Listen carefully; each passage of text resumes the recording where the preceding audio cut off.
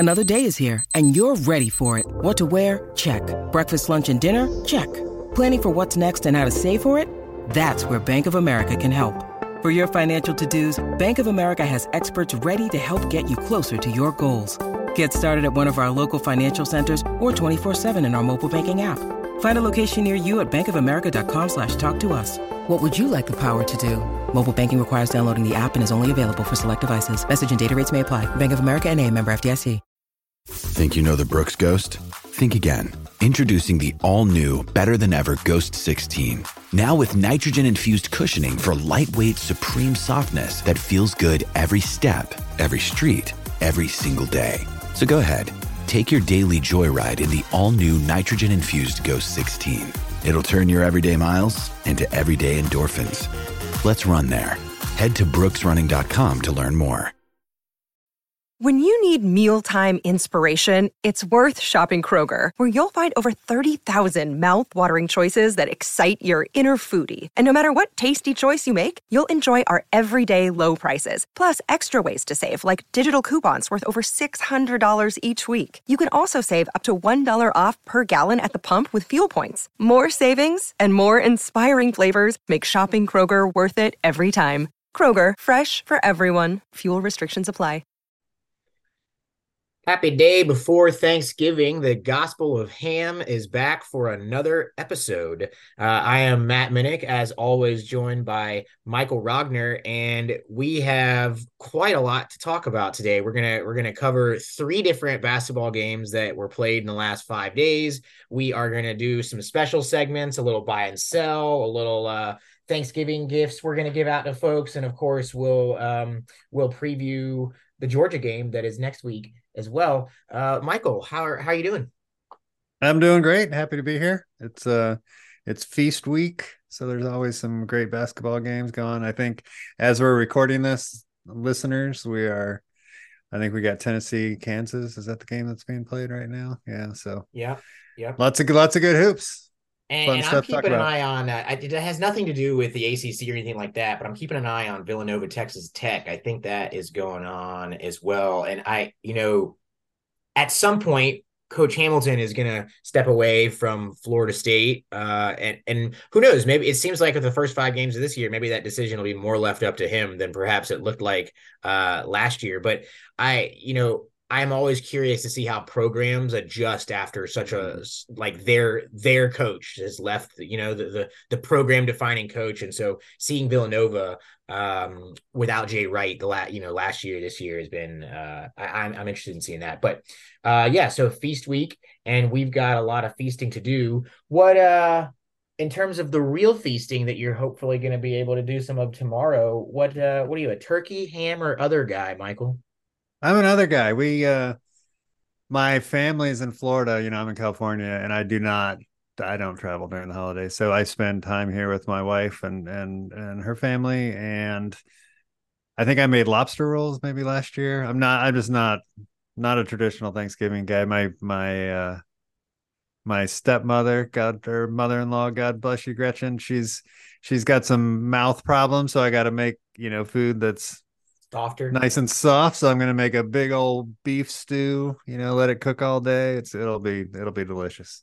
I could go with I kind of like a beef stew idea. A lot of oftentimes down here in North Florida or lower Alabama, sometimes it feels like we are can be turducken or just other forms of fried stuff. But I think I'm a classic ham guy. I think And I say that because we don't do ham for Christmas. We kind of have a tradition of doing a standing rib roast for Christmas. So I think I'm a classic ham guy, particularly if you throw in some green bean casserole. Nice. You don't travel then. Where does Thanksgiving rate on your holidays? Yeah, I'm happy to have 4-day weekend. That's always fun. I would love to get together with my family, but that takes place other times of the years. So it's a nice restful time for my wife and I to, get some stuff done around the yard and hang out together. And so I'll put it in the middle of my It's above President's Day. Above But President's yeah, Day. It's above Halloween for me. yeah. This is the time of year when Tallahassee really starts to feel nice, and Mhm. I think I've been biased by the amount of football growing up here. There Mhm. happens to be a big game that's played the Saturday after Thanksgiving, or last year Friday. So I it's not number one for me, but I think it's top three. Festivus has to be up there. But okay. Well, anyways, so speaking of, again, this the it was you got I have a 5 day weekend. I took today off, 4 day weekends, but Florida State kind of got their feast week started a little bit early. A lot of the games that the tournament that Florida State played in started earlier than most of the others, and they actually played the school down in Hogtown last Friday. We said before this stretch of games that if they went 2-1, we would reevaluate the ceiling for the year. I I was pretty skeptical when the 2-1 began with being down like 30-5 or Mhm. 36-5 or something like that. I don't think at that moment 2-1 felt on the table. And yet here we are at 2-1. Holistically speaking, we just played 3 games in 5 days. How are you feeling about like the overall trajectory? We've played two and a half good games in a row. The Florida game, it got so out of hand early that it was maybe overlooked a little bit, that the team actually did some really good things in the second half. We outscored them, I think, by maybe 9 in the second half. And it looked like a Florida State game should look. It was chaotic, it was hectic, it was a little bit ugly, and we came out ahead. Go down to Daytona Beach and took care of business against a UNLV team that a middle tier ACC team should be able to beat. And then we took on a Colorado team, which I think a lot of FSU fans after that game are like, Colorado stinks. I mean, well, I don't think they actually do. I think they are a good team. They've got, Tristan Da Silva, who's legitimately, you can pencil him in right now for all Pac-12. I mean, he's a good player. And then they've got the 5-star freshman who's the number 4 recruit in the nation, and they were running all their offense through him. So I think they're going to be a good team. I'm super impressed with that win. So kudos to the dudes for getting it done. And if people out there are complaining about the style or whatever else you're sending me on Twitter, it's like, just relax, man. It's this is the way that our wins are going to look. They're going to be ugly, and it's you just got to embrace it. Yeah, I mean, 4-1's a lot better than, I think we started 0-4 last year. Oh, well, yeah, 1-4 if you count whatever the next one was. Yeah, we won the 5th game. And that was against, it doesn't matter. It was not against a good team. Um I I think that the best thing I saw the last 5 days was that they picked themselves off the mat, right? Like, I don't know that last year's team comes out and is able to play UNLV. And I mean, we actually saw what happened with last year's team. They lost to UF. They had a really big lead against UF in the first half. They gave it all away in the first like 5 minutes of the game. I'm talking about last year, not this year. Mm-hmm. We never had a chance of leading the game against UF this year. They gave it all away in the first 5 minutes of the game. And then what they do, they went down to a holiday tournament in Orlando, and they got just dominated by, I want to say, Siena, like right off the bat. Mm-hmm. And then that compounded into a loss against a bad Stanford team and then a bad Nebraska team. And that team last year, the softness mentally, the unwillingness to do plays that are winning basketball plays, I think would have, they played UF, they got dominated. Although the second half, you could have said like, well, I don't know, maybe the second half was just Florida not trying. They picked themselves off the mat, and immediately against UNLV, you could tell that they were ready to play basketball. They were ready to play basketball. So I don't know. I think that's the best thing I saw. Yeah, last year the marquee win, out of conference win last year was Mercer. They went 6-12 in their conference, and that was our best win. We've already got 3 wins that are better than that, and we're 5 games into the season. So it's refreshing. I'm happy to see it.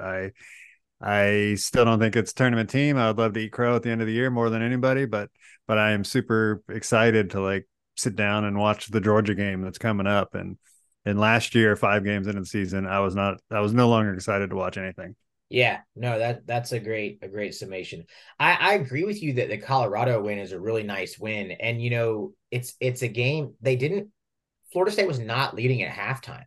And we've seen last year, even when we started to play a little bit better in the ACC, somehow that clusterfuck of a team still managed to get 7 or 8 ACC wins. They only won games in which, with the exception of that weird Miami game where Miami totally forgot that they had to play a second half and Matthew Cleveland hit a buzzer beater. They really only won games where they started off well. Here's a game where we were down at halftime and came out and immediately took control of the basketball game.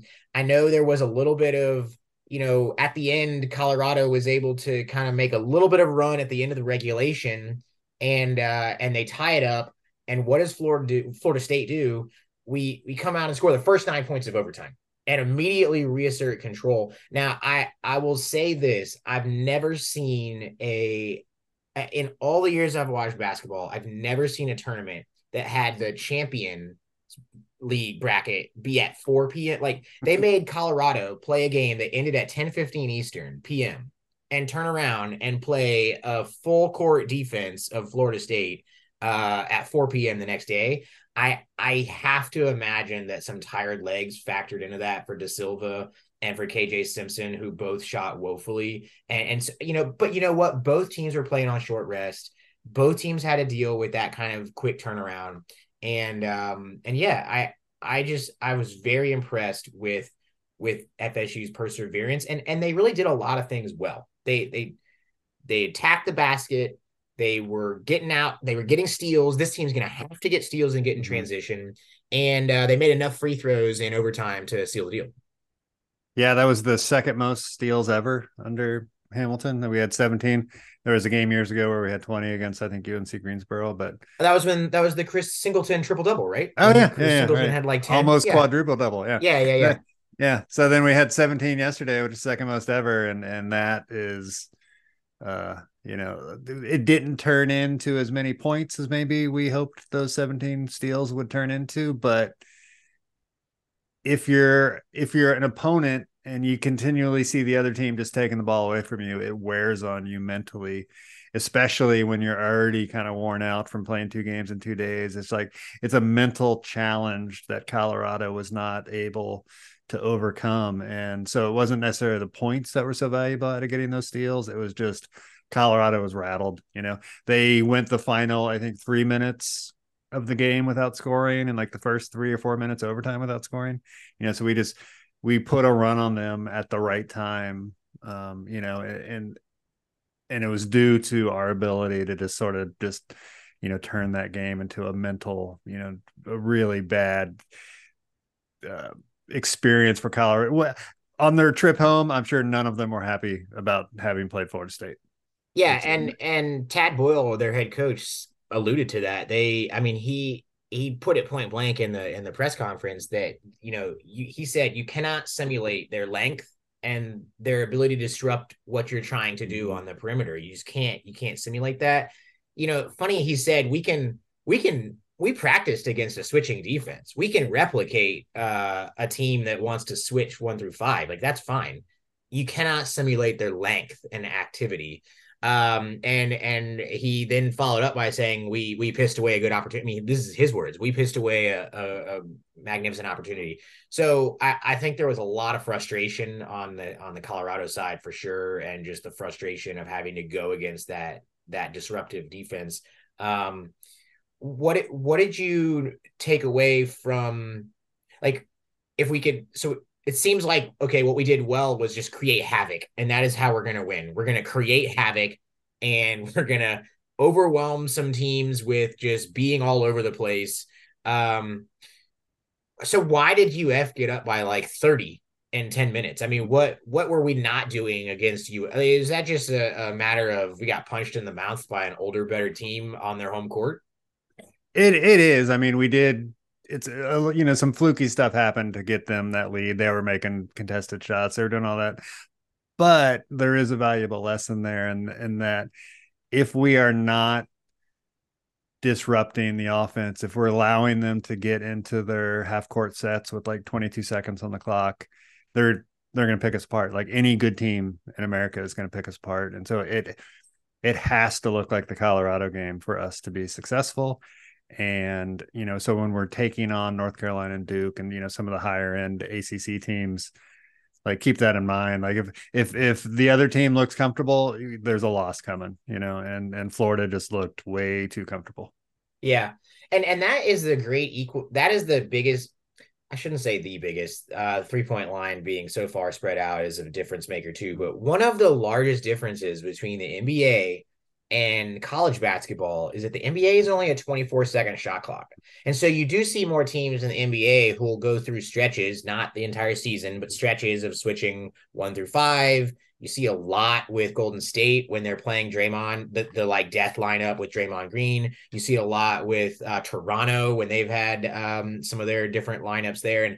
And that is a different, to your point, by the time the NBA team gets across the half court into their set, and there's 14, 15 seconds left on the shot clock, you have the ability to make 1 or 2 read screens, and that's it. You're under 10.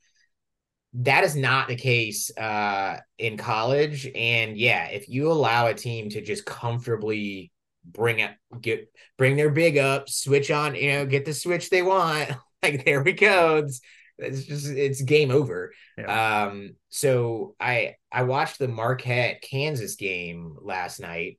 Marquette, they're both top 5 teams. Marquette upset Kansas. They were I think 4.5-point dogs, and they actually won by a pretty healthy margin. And they did exactly what Florida State needs to do all game long. I mean, there was never a moment where Kansas even looked like they had an opportunity to just breathe on offense. Every single second, there was someone pressuring them, pressuring the ball, forcing them to move, forcing them to cut, forcing them to do something that was not allowing. And that's Shaka Smart's defense. I don't know what happened when Shaka was at Texas, but he's apparently back to it now. And they ran that to perfection and upset the number 1 team in the country. Yeah, and Ham doesn't really talk about that enough. He, when he's talking about the team, he's always talking about a winning spirit and whatever all his terms are, which we should be able to rattle off our tongues on the Gospel of Ham. The Gospel of Ham. Yeah, but you know how he talks. He did, but from talking to ex-players in team meetings and the sidelines, like he is wanting to step on their fucking throat. He's wanting to make life miserable for any team that we play. And last year and even the year before is like everybody was totally comfortable playing Florida State. And so if I'm happy to see anything come out of this, 2-1 run that we're on, the winning the Sunshine Slam, is that those teams were unhappy, and that makes me happy. Yeah, that's probably the best place to end it. I do want to talk about, we have a week off, and I think that's nice after playing 3 games in 5 days. So we'll get to Georgia in a second, but let's do a little let's bust out a segment for the first time this year. We've done it in the past, of course, but let's do a little buy and sell. And I am going to, we'll have 5 statements here that I'm going to read, and you give me your buy it if you feel like that is a true statement or something that we're going to exceed or something like that, and sell it if you think that, hey, it could either be that you think this is just early season fool's gold, or there's some things that are still concerning there for you. But you got the gist of the game? I think so. This is the game where I win cash. Is that accurate? Yeah, there's gift cards or something like that. Yeah, we'll figure something out there. How about a free subscription to Tomahawk Nation? Hey. So first question here. FSU is 4-1, and we have 6 out of conference games left. None of those 6 are currently ranked above 85th in KenPom. It's side there that KenPom still has some early season data to wash out, but none of them are currently ranked above 85th. Are you buying or selling that FSU finishes its out of conference schedule with just one loss? And so I'm not counting the UNC game. Yeah, that's a sell. We're going to be favored in every game, but SMU or Georgia or somebody's gonna get the win. You're thinking that we're not there yet to be able to win every game we're favored in. Is basically what it is. Yep. Gotcha. Okay. That'll be an interesting one to come back to in not too many weeks. Number 2 here, Jalen Worley is currently on track to have the highest steal rate easily since Trent Forrest back in 2017. Trent Forrest is the last person at FSU to finish with a steal rate for the whole season over 4%. Does Jalen Worley keep the pace he's on and exceed Trent Forrest's 2017 steal rate? I'm buying there. Sam Cassell is the all-time season leader with 97 steals, and Sam, that record is going to end this year. Wow. We're going to have a new steals leader at Florida State. That is something. And I bet there's a lot of listeners that would never have pegged that for Jalen Worley maybe 2 years ago. Okay, so number 3 here. Quad 1 wins. We're all familiar with those back when we were in the picture for the NCAA tournament a few years back.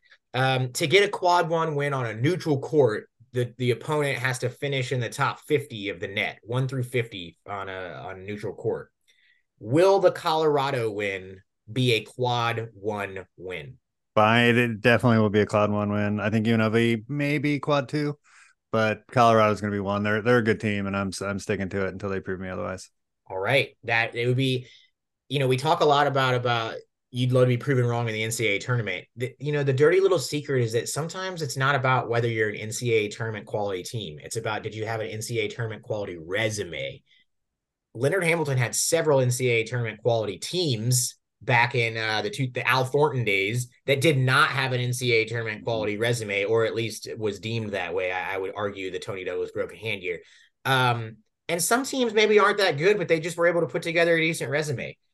That win against Colorado right there is one that, if we are on the bubble come Selection Sunday, I have a feeling will be a difference maker. Mm-hmm. Number 4, FSU they started the year projected to go 8-12 in the ACC on KenPom, but after all of the ACC teams have played about 4 or 5 games now, we are now projected to be 10-10 in the ACC.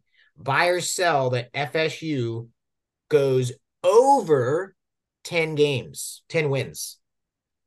Can I hedge it and say that Jalen Gainey is back and we stay relatively healthy? And if that's the case, yeah, we're going to win. We'll win 11. So I will buy it with a few little caveats there. Buy it with a clause. Yeah. All right. We'll take it. A cop out. Yeah. Yep.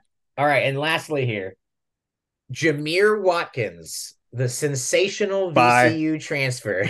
Yes. NBA scouts need to be buying all they can in Jameer Watkins. You want a guy who could be a big, versatile guard for you? Jameer Watkins. Jameer Watkins is leading FSU in points, rebounds, and assists.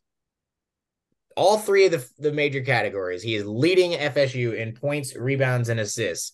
Buy or sell that he finishes the season leading FSU in points, rebounds, and assists.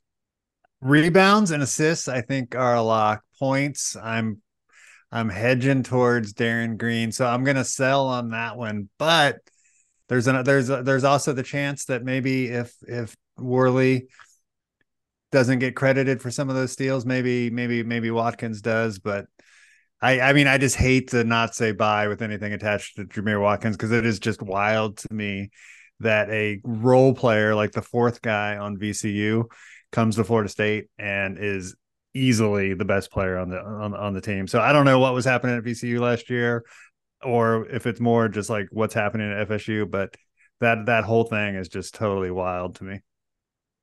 He is very good. I maybe might have an asterisk here, because I think when I was asking the question, I was thinking about it in terms of total points, total rebounds, total assists. You mentioned Gainey coming back. Hamilton continues to allude to the fact that sometime probably in December, maybe before the first half of December is up, that Gainey will come back. I think he did have a little bit of a setback there when he started some non-contact drills, but he seems to be like back over that setback. If I could see Gainey's rebounds per game, which is not my favorite stat in the world, if we're being honest, but I could see his rebounds per game being better, because if he only plays like 20 games and has a few games where he's got 10 or 11 rebounds, then maybe that pushes him over. But if we're talking about like rebound rates or something like that, I don't know. I'm with you. I think that, I mean, Jameer is just everywhere. Yeah.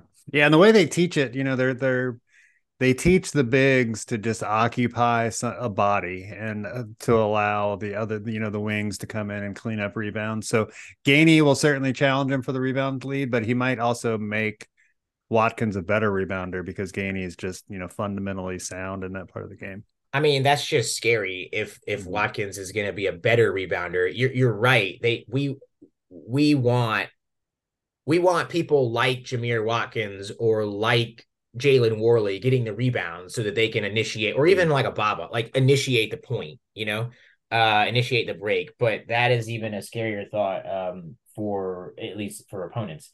All right. That was a fun game. We'll have to come back. I'm really interested to come back to the out of conference one here in a couple of weeks. I hear what you're saying. It's like, hey, we're not, just because you're favored doesn't mean you win. But at the same time, there's not in a vacuum, there's not a game that I look at and say that's the loss. I don't know if I could pick out the loss. And there's certainly not a quad one game remaining. Well, they're all home.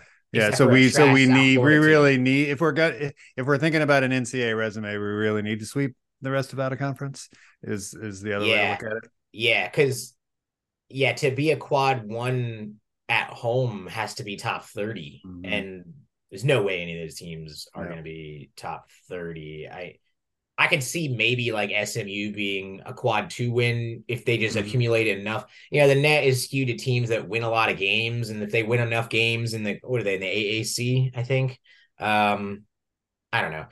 I can see that, but some of these like Winthrop and Lipscomb aren't going to be anywhere near that. Okay, so why don't we, speaking of the upcoming out of conference schedule, so we take a week off. Good. Boys get to enjoy some Thanksgiving with Coach Ham. Then we play UGA. UGA is at home, I believe. Let's see. Is it next Tuesday? Wednesday. Next Wednesday. It's 9:20-ish tip. So I don't know. Looking for you. You finally get out on the West Coast, a game that starts after 6 o'clock.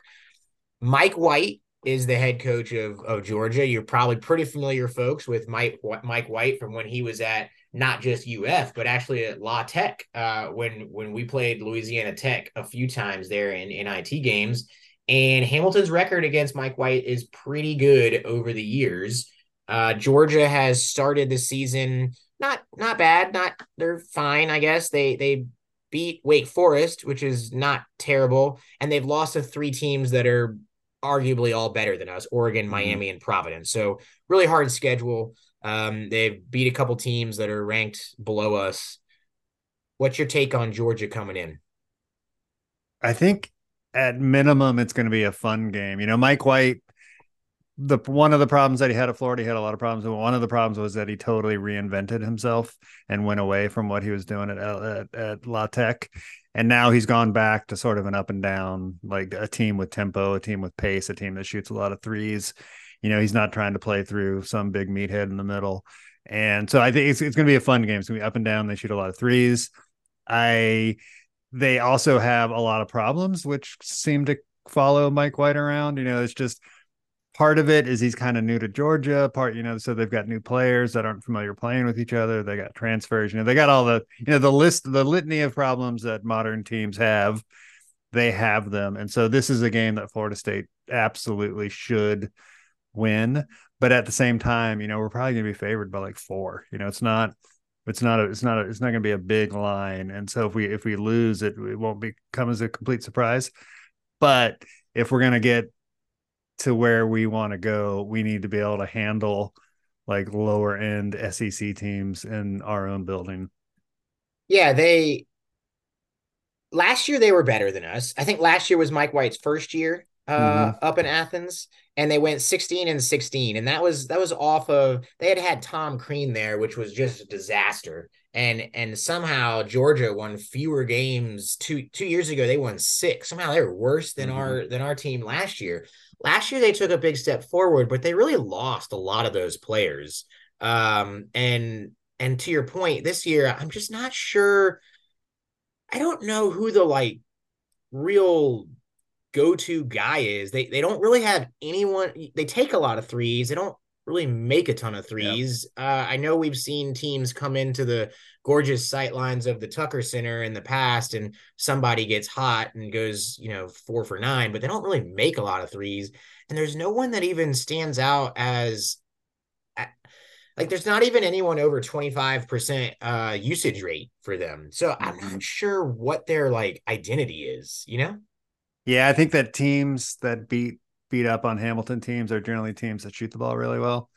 And Georgia is not. Like I watched some of that Miami game, and it's just like they're not. They are not shooters. They're drivers, they're slashers, they're junk ball getters. I did not see a bunch of sweet jump shots going up, and maybe that was just sample size, but 5 games in, they're bad. They're a bad shooting team. So another reason that Florida State should be able to pull this thing out. Yeah, I'd be a little concerned. Well, I guess this is probably something that I might say on every single podcast we do. We are sending a lot of team players to the free throw line. Yeah. And I get it. We have to play a style that like we said, we're disruptive. And being disruptive means you're going to be physical. And being physical means sometimes you're going to get refs that think that any contact's a foul. I don't want us to see Georgia with over 20 to 25 free throws, because I feel like then we're not making them actually earn their points. Like they don't strike me as a team that for the full length of 40 minutes is going to be able to just execute offense and get their points. But if we bail them out and send them to the free throw line, that sort of negates that.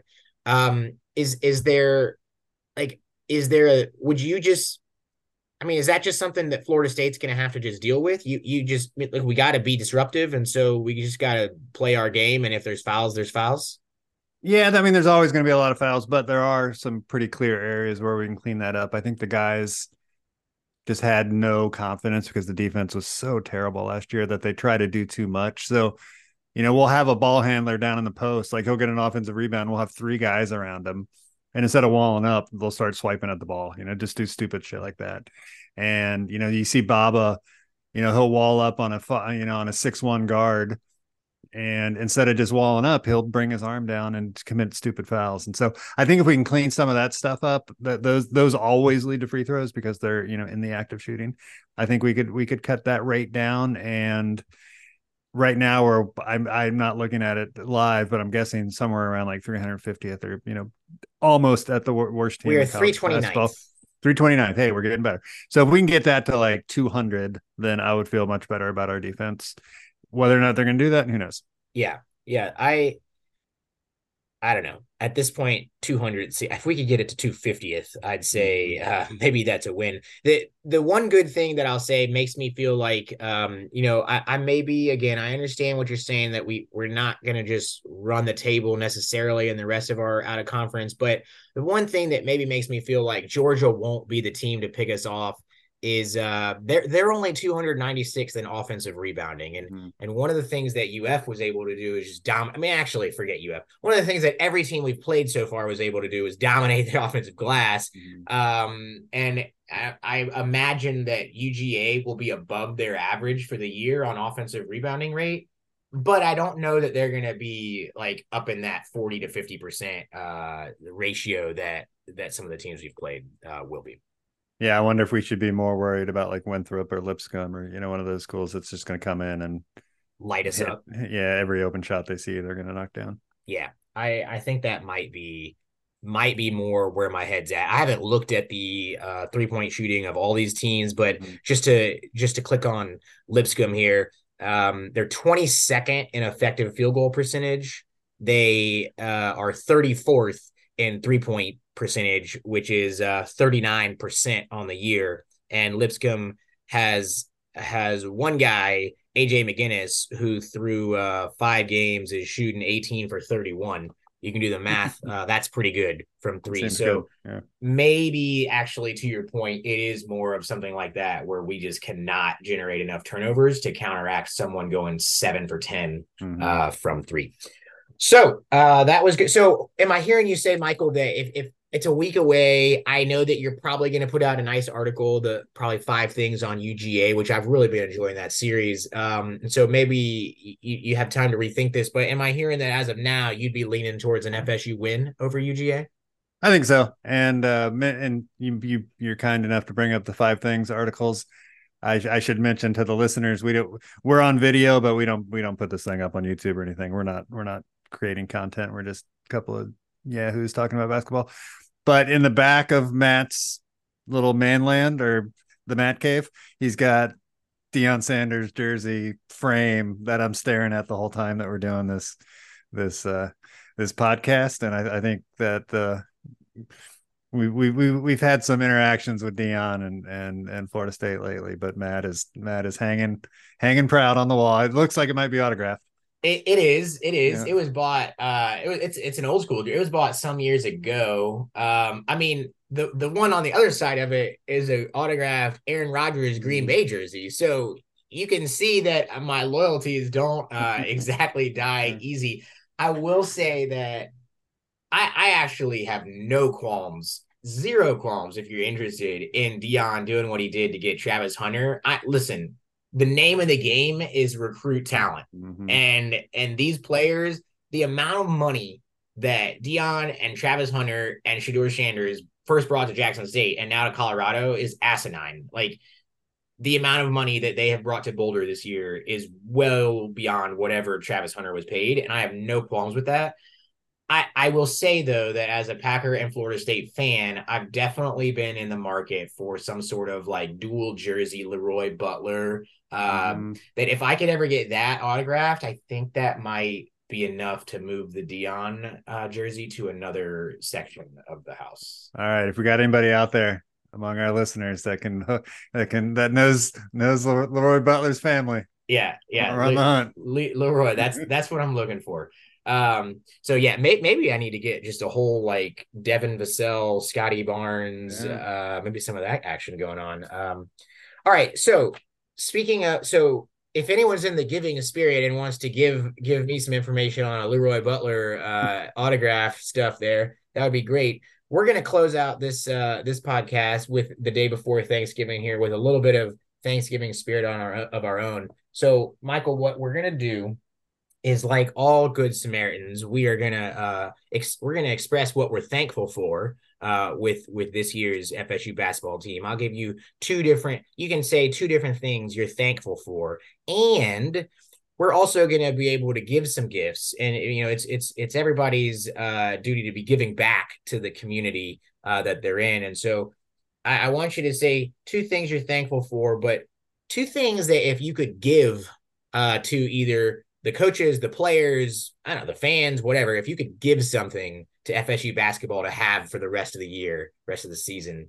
what might those be? Let's start with the thanks first. What are you thankful for this year, Michael? I am thankful for all kinds of stuff, but one of the things that comes to mind is that the guys who, won 9 games last year, the ones that stuck around, like those are guys that are committed to the culture, which I am happy to see. And the guys that left, I have nothing against them. I think they're in better spots than Florida State. Florida State is not for everyone, but I'm happy that all those dudes stuck around. And then, the other thing that I will say is that I am thankful that when you turn on the television, it looks like a Florida State team. And I can't even begin to tell you how much back and forth we've had in the Slack room and on text about the last couple of teams, just how stale and unwatchable it all was. And I am so happy that I am enjoying games so far this year. Yeah, echo everything you said on that second part of it. I'll it'll be one of mine too, but the one of them was similar to you that I'm so thankful that the team is smiling. Coach Hamilton in press conferences after games looks like he is not just like a beaten down man that is at the end of his wits end of how to even coach the team. The looks on those guys' faces when they were holding up. I mean, this is the Sunshine Slam. This isn't Maui. This isn't even preseason NIT coaches versus cancer classic or anything like that. This is the Sunshine Slam, and they looked like they were holding up the ACC tournament championship trophy. I mean, the looks on those faces. I'm so thankful that joy is back around the program. The other thing, this will be a simple one. I'm really thankful that Jameer Watkins transferred here. I don't know what the issue was at VCU. I don't care what the issue was at VCU. I had a chance to interview him last week. He seems like a humble, thoughtful young man. I asked him what does he what does he bring to the table? What makes Jameer Watkins like a value add on the court? And he says, "Oh, well, I just want to be out there rebounding and doing things that makes the team better." Like I'm so thankful that Jameer Watkins transferred here and that there was a spot made available by people who left to be able to have him transfer here. So he would have started on the 2020 team, which is about as big a praise as you could give somebody at the moment. Yeah. So thank you, Jameer, or anybody associated with Jameer. If you hear this, we are appreciative to have you in Tallahassee. So, Michael, what would you give? What are a couple of items that Papa Ragnar here is going to bring to the Thanksgiving feast and give to Florida State? We went, I think, 36 minutes in the Florida game before Baba got a post touch. And it's driving me bananas, just the lack of any intent to get him the ball in the post when he has an advantage over everybody that we play. So I don't know who I'm giving or what I'm giving, but get the goddamn ball to Baba in the post and let's see what happens. And then the other thing I'm given is the fans, the listeners of this podcast. I'm always amazed just that so many people download this thing. So I am thankful for that. And I'm hoping that we're able to give you guys some good conversations and some winning basketball games. And that requires the team to actually win some games this year. So again, not sure what I'm giving them, but something to allow them to continue this joy, through the next few months. You're giving them 45 minutes of some of the best wit and analysis, combination of witty analysis that I can think of. And I appreciate you. I'm thankful for having you as a partner on this podcast, good sir. I will give Jalen Gainey a full bill of health. It has been a long road for him. He was in the Ivy League. They didn't even get to play 1 year. Like Ivy League just canceled with COVID, and then he transfers here last year. And I had bumped into Coach Hamilton in the airport before he got hurt. And his eyes lit up when you mentioned Jalen Gainey. And he's a guy that's come into campus and immediately joined some of the leadership council type of stuff, the same kinds of things that Malik Osborne was a part of. And he gets hurt and he's had a tough rehab. He's had a tough road. All the guy wants to do is get out there on the court. And I think he's a real difference maker. I mean, you still see the coaches very excited about the possibilities of what he can bring, both as a guy who can execute that 1-5 switching that we apparently are intent on doing, and also with the rim protection that right now is sorely needed. So I don't know if I have the power in this to do this or not, but just to speak it into existence, just to put it out in the universe, I am giving all my positive vibes and positive energy to get Jalen Gainey healthy and back out there on the court. And I'd also like to give Jalen Warley, the other Jalen,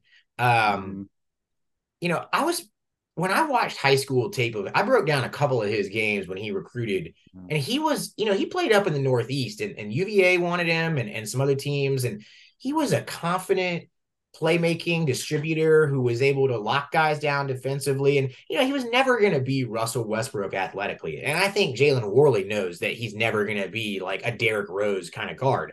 But he had some of those like Devin Booker moments of playmaking, and that's Booker without the T, not the Florida State player, but the Kentucky guard. And I think he just was victim to just the poor culture that was the team last year. And you can't blame a kid being far from home for that. But that's the most confident. The second half of the Colorado game is the most confident I've seen Jalen Worley since high school. And I'm going to give him the empowerment, the ability to say, that is your game right there, young man. That is how you need to be playing basketball, and the swagger and the confidence that you need to step on the court with. And that's within you. We saw Anthony Polite blossom before our eyes, ironically, with a game against Colorado that really set him off and turned him into what he became his senior year before he got hurt. And I'd really hope that, Jalen Worley can take that Colorado game as a springboard for what becomes a pretty impactful junior and senior year. Yeah, that dude he deserves a little more discussion on this pod. So maybe next couple we can work him in a little bit more, but that dude is sunk down in a stance. He is defending his ass off. And if you think that's easy, like, get into that stance and move around for 30 minutes, you won't be able to walk the next day. So that just the effort that he is putting into the the game, whatever we get out of him from a point scoring thing is pretty much just bonus at this. Like, he needs to be on the floor because he is working his ass off and being disruptive. I know Jameer Watkins is our best player. Like, it's hard to argue against the guy who's leading us in points, rebounds, assists, and steals. Best player. Jalen Worley just might be our most important defender. And because if Jalen Worley went down, I'm not exactly sure how. I mean, Chandler Jackson's coming along. I wish he would have had a full offseason. He might be our most, like, the way he's able to apply ball pressure 94 feet. I mean, 2 or 3 times this year has got a steal, stolen an inbounds after making a bucket. Mm-hmm. After making a bucket, steals an inbounds, gets right back, gets another point. So, yeah, he is making winning plays for FSU basketball. And I know that some people get frustrated that he is not a great free throw shooter. I mean, he's better, but he's not a 80% free throw shooter. He's not necessarily a weapon, I would say, from outside. That's not what we're asking him to be. Mm-hmm. So be thankful for what he is doing and that he's getting better and improving and is honestly one of the more impactful players on the team. Yep. That's well said. All right. Well, echoing Michael's thoughts, we are thankful to you, the listener, for always downloading this. I hope everybody enjoys their feast week of basketball, food, and a little bit of football rivalry to come later in the week. We won't get into it, but I'm officially predicting FSU to win that game against UF down at Hogtown. So I think that'll be a special game for a lot of folks too. As always, thank you, sir, for your time, and look forward to it next time. Happy Thanksgiving, everyone.